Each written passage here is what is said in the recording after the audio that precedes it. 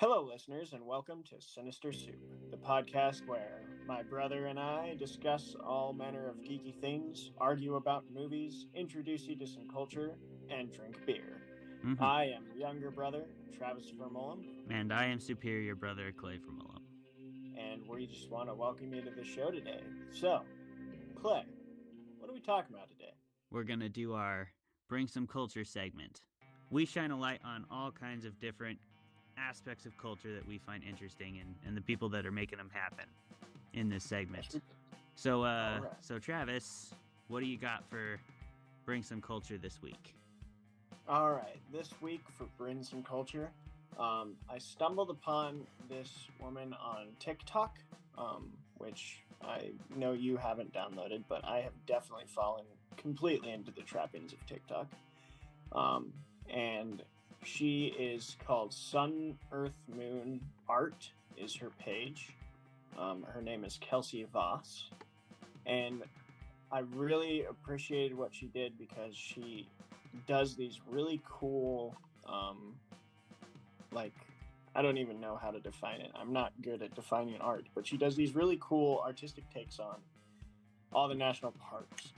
And so she's just drawing the national parks. I don't know if they're the ones she's visited or if she just finds like beautiful pictures of them and puts them to paper.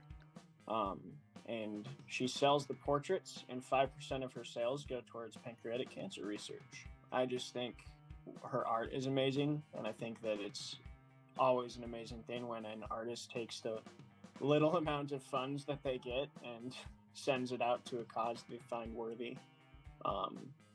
So yeah, Kelsey Voss, Sun, Earth, Moon Art is my Bring Some Culture this week.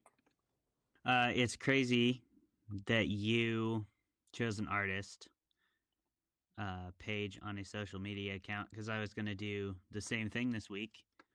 All right. I wanted to talk about Art of Makenda. I'm not sure how to properly pronounce it, quite frankly. But it's Art of Maquenda. Okay.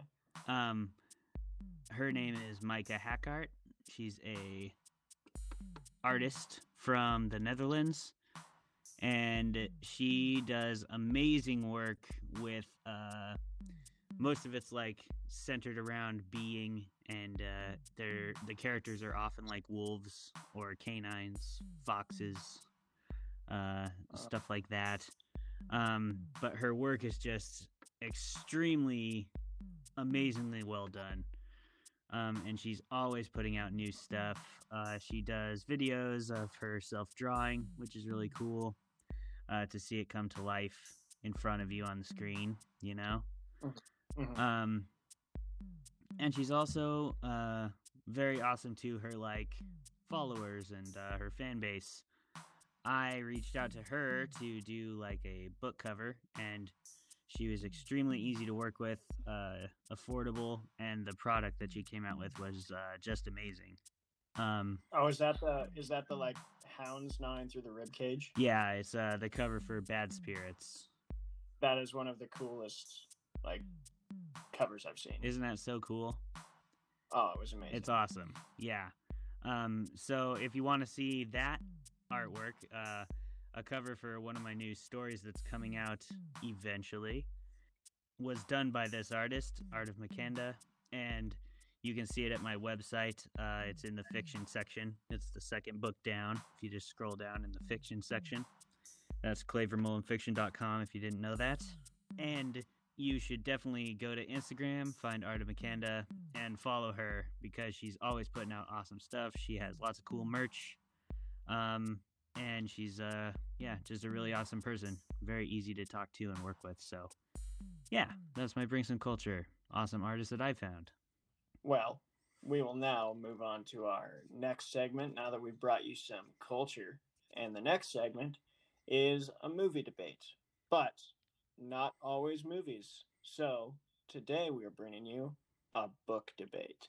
Both Clay and I are avid readers, as well as movie watchers, and we have decided that we want to mix in some literature into our arguments as well. And this week we selected a horror novel suggested by Clay. Bad Spirits by me. Not I'm just Bad kidding. Spirits We will never do by that. him. No, We will never do we that. selected The Only Good Indians by Stephen Graham Jones.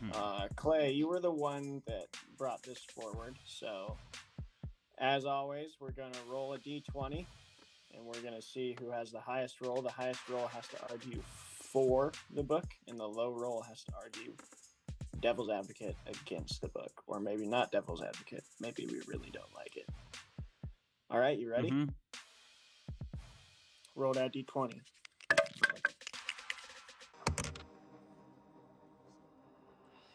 15. 2. You lose every time. I know. I don't roll. Are you rolling bluey? No, that was purple, man. This is the curse of the DM. I'm a forever DM, so I roll bad. Yeah. As you should. It's just what happens. All right. How about arguing for goes first? I'll start the timer. Are you ready? Yeah, I'm ready. Go. To preface my argument for this book, I'll use the way the book prefaces itself. That prologue in The Only Good Indians is one of the most reader-grabbing prologues that I've ever read in any novel at all.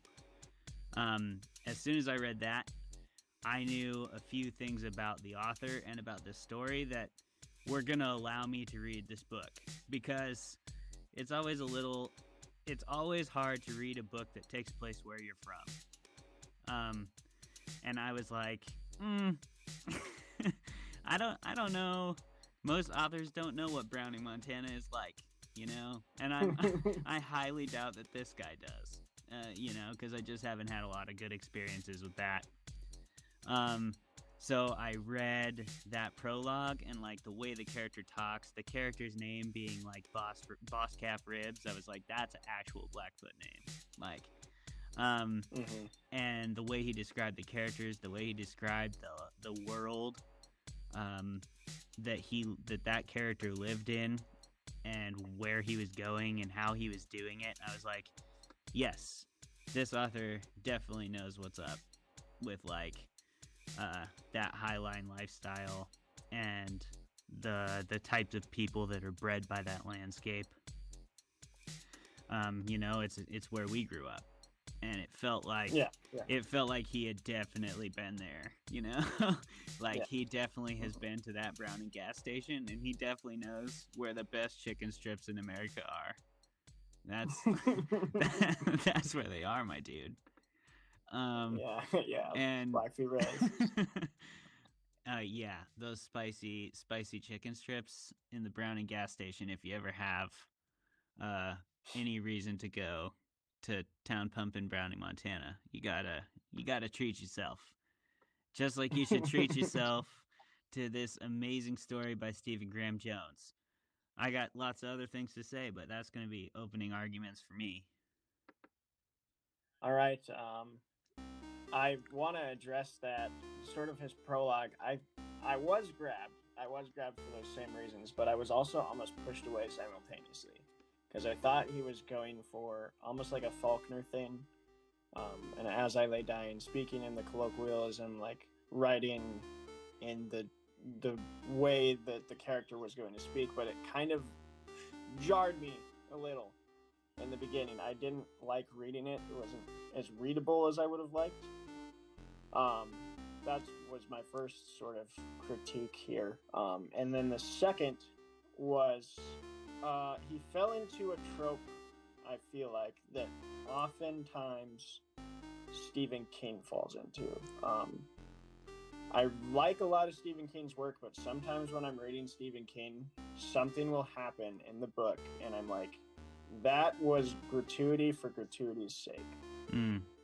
I felt like there were a few moments, especially around some of the female characters that, which, I mean, spoilers, it's not anything involving their sexual nature. It's just sort of deaths some of the deaths, I definitely thought, like, did that person really have to suffer that much, like, for this story to have impact? Like, I felt like it already had impact, and then it was just like, I want to have some fun, almost Eli Roth style. And that jarred me. And then my third kind of critique, which is definitely my weakest and stupidest, but as much as he knows about the area, Cut Bank is 2 words. Okay. Cut Bank is 2 It words, is. and the B is capitalized. And I don't know, like, he clearly knows the area. I don't know if he was purposely misspelling it to, like, insult Cut Bank, or if he just didn't care. Like, that, I was like, come on, man. Like, you obviously have been to the High Line. Why are you misspelling Cut Bank? I don't understand. Yeah, okay. I hear you. I will say this, though. I have read other Stephen Graham Jones books, and it's also kind of the way he writes. It's definitely his voice. And I like that because I felt like, again, I feel like whenever it's ironic that if a writer tries to write about something that's close to you, the closer you are to it, the further away that author's going to feel like he is to you or she is to you, unless they know what they're talking about. True. Yeah. And I felt like the way he wrote the story, I felt like I was talking to somebody who'd been there, and then that effect was doubled because he gave you the evidence to know that he does know a little bit about this place, you know, which is an uncommon thing that an author is actually able to do that. And in terms of the gratuitous aspect of things, yeah, I mean, I think that was kind of the whole point. Like, this is a maleficent, vengeful spirit that suffered so terribly at the at the hands of him, at the hands of Lewis and Ricky and everybody else in the story.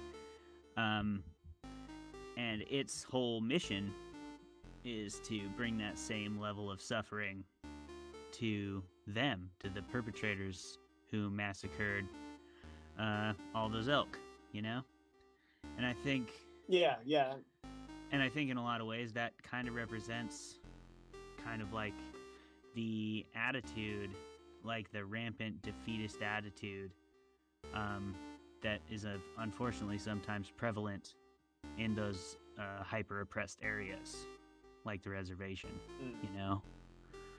And, you know, I'm not saying everybody has that attitude or anything, but it kind of goes back to, again, how the story starts when Ricky's talking about his brother who overdosed, watching the camera that just watches the IGA parking lot.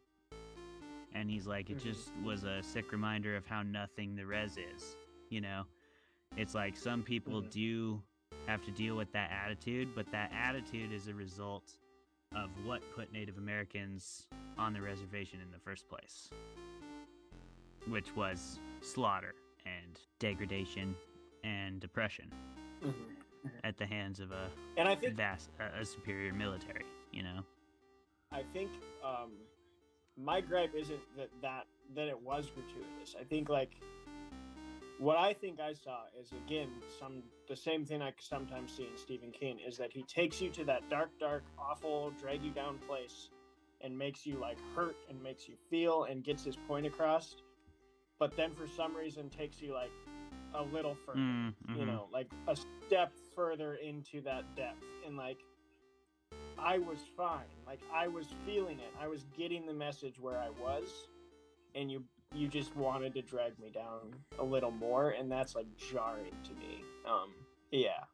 So I don't think Stephen Graham Jones, like, gratuity and the violence that he portrayed was bad. I think that the story, obviously, the spirit needed to be ruthless for all the reasons you just stated.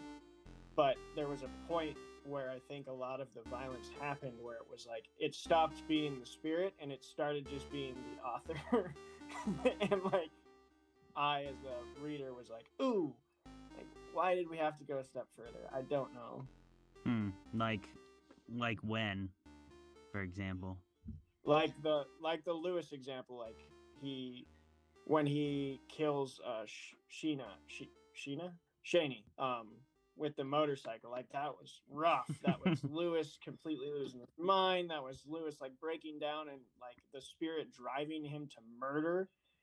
And then immediately after, you just get this sequence of Lewis's wife like falling off a ladder and like cracking her skull open, and you get the description of the crunch. And I was like, oh man, like you could have, yeah. Yeah, I mean, Beer of the Week! Week! Come on to What a thank note to Stephen end on. Graham Jones. What a All note right, to end on. ASMR, baby. Here it comes. What are you bringing to the table today? What was that? What are you bringing to the table today? I got the Talking Cedars Kolsch. Taking a break from the IPA Quest, fruitless as it's been. Okay. Yeah. Talking Cedars is a... Where are they from here? They're a brewery. They're from somewhere. Here we go. All right. I am bringing Von Trapp Brewing's Vienna Australian Lager. It's from Stowe, Vermont. Their tagline is a little of Austria, a lot of Vermont. And they also have another tagline by the family that inspired The Sound of Music. Dope. So, yeah, let's see if it's any good.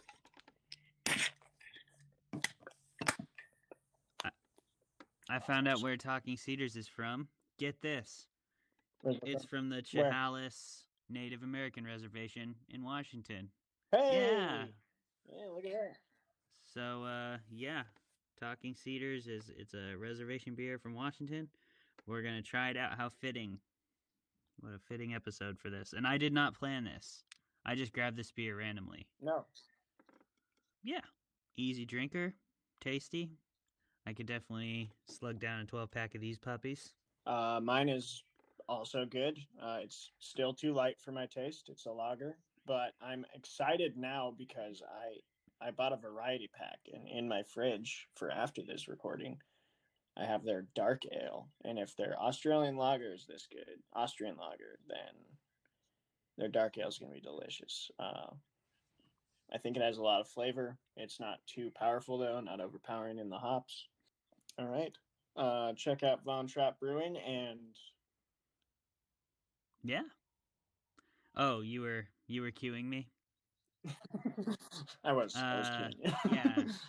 Check out that brewery, he said, and then also check out Talking Cedar. Awesome. Now, I must say, I take back almost everything I said except the cupcake thing. Yeah, I agree with that. What the hell, Stephen Graham Jones? You're gonna do all this research and then you're not even gonna know about cupping? No, but you see, I think that was the point. I honestly think he was almost digging at Cupbank. There's a little rivalry between Browning and Cupbank, and I think maybe that was like I'm not even gonna spell your name right. I hope so. Yeah, I like that. I hope so too. I like to think that in Browning they don't capitalize the B. It's all and they put it all as one word.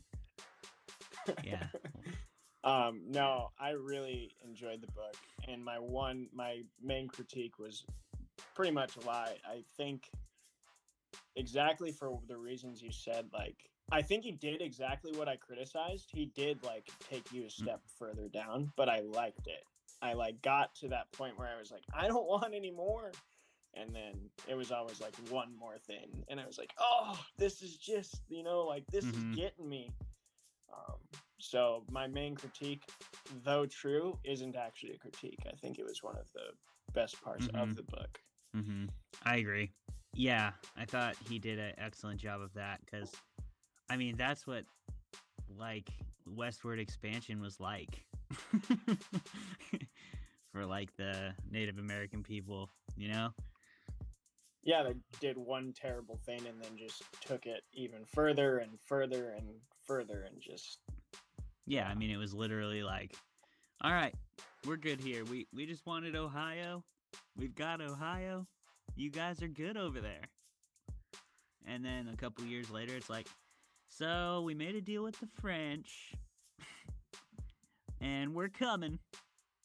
We're, we're Yep. gonna. What a terrible, terrible situation.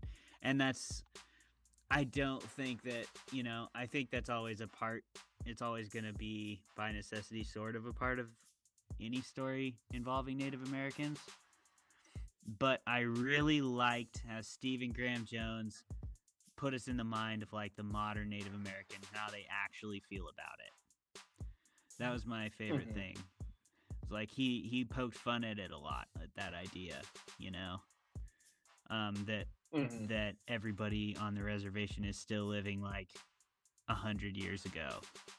Unfortunately, how people act towards them a lot of the time, like that's a time that they'll never forget. It's something a part of their history, the darkest part, that's never gonna be not part of who they are now, But it's like it's also not all that they ever think about today because they're in the modern world too, and it's like, yeah, I thought he did a great job of that because society around them also forces them into that.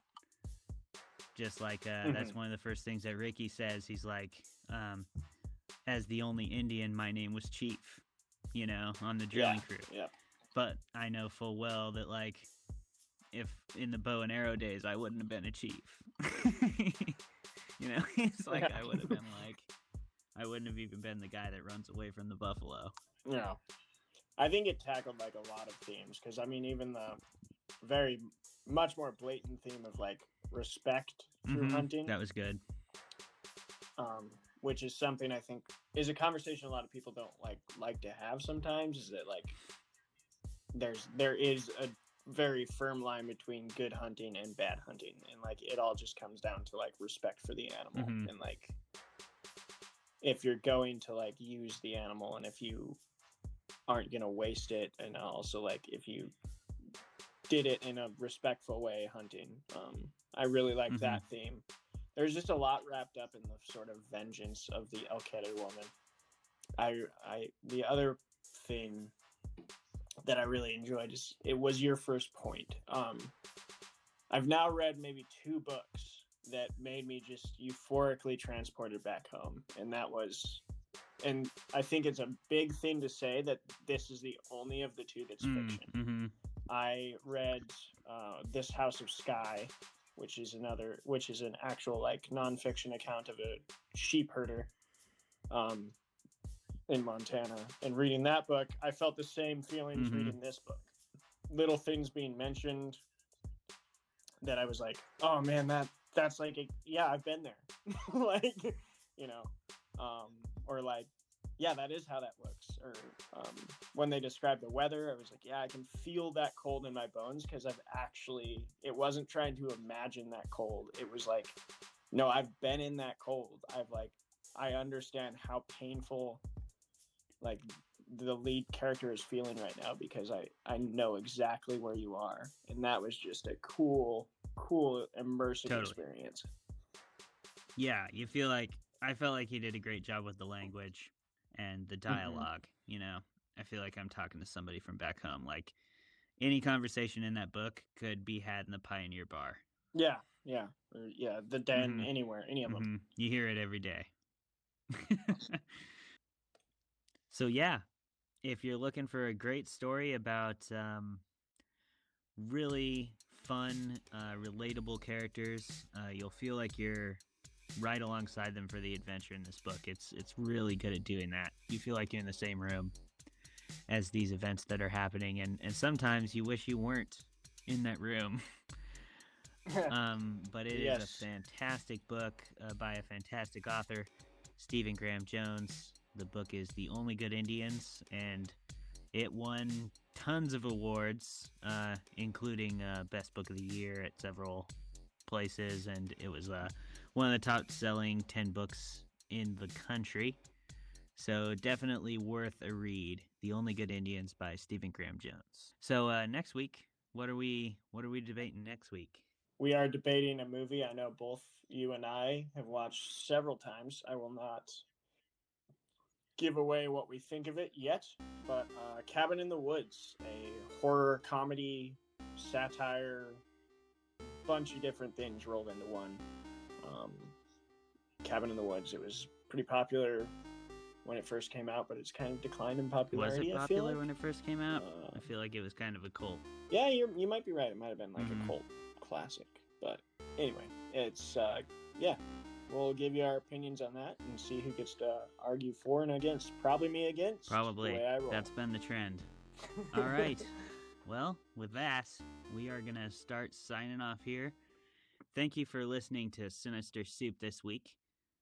Please follow us on our social media accounts. You can find me on Twitter and Instagram. I'm at Clay Vermolum Fiction. And then you can find me on LinkedIn if you got LinkedIn. I'm just Clay Vermolum on there. And you can follow me on Instagram at tvermolumog.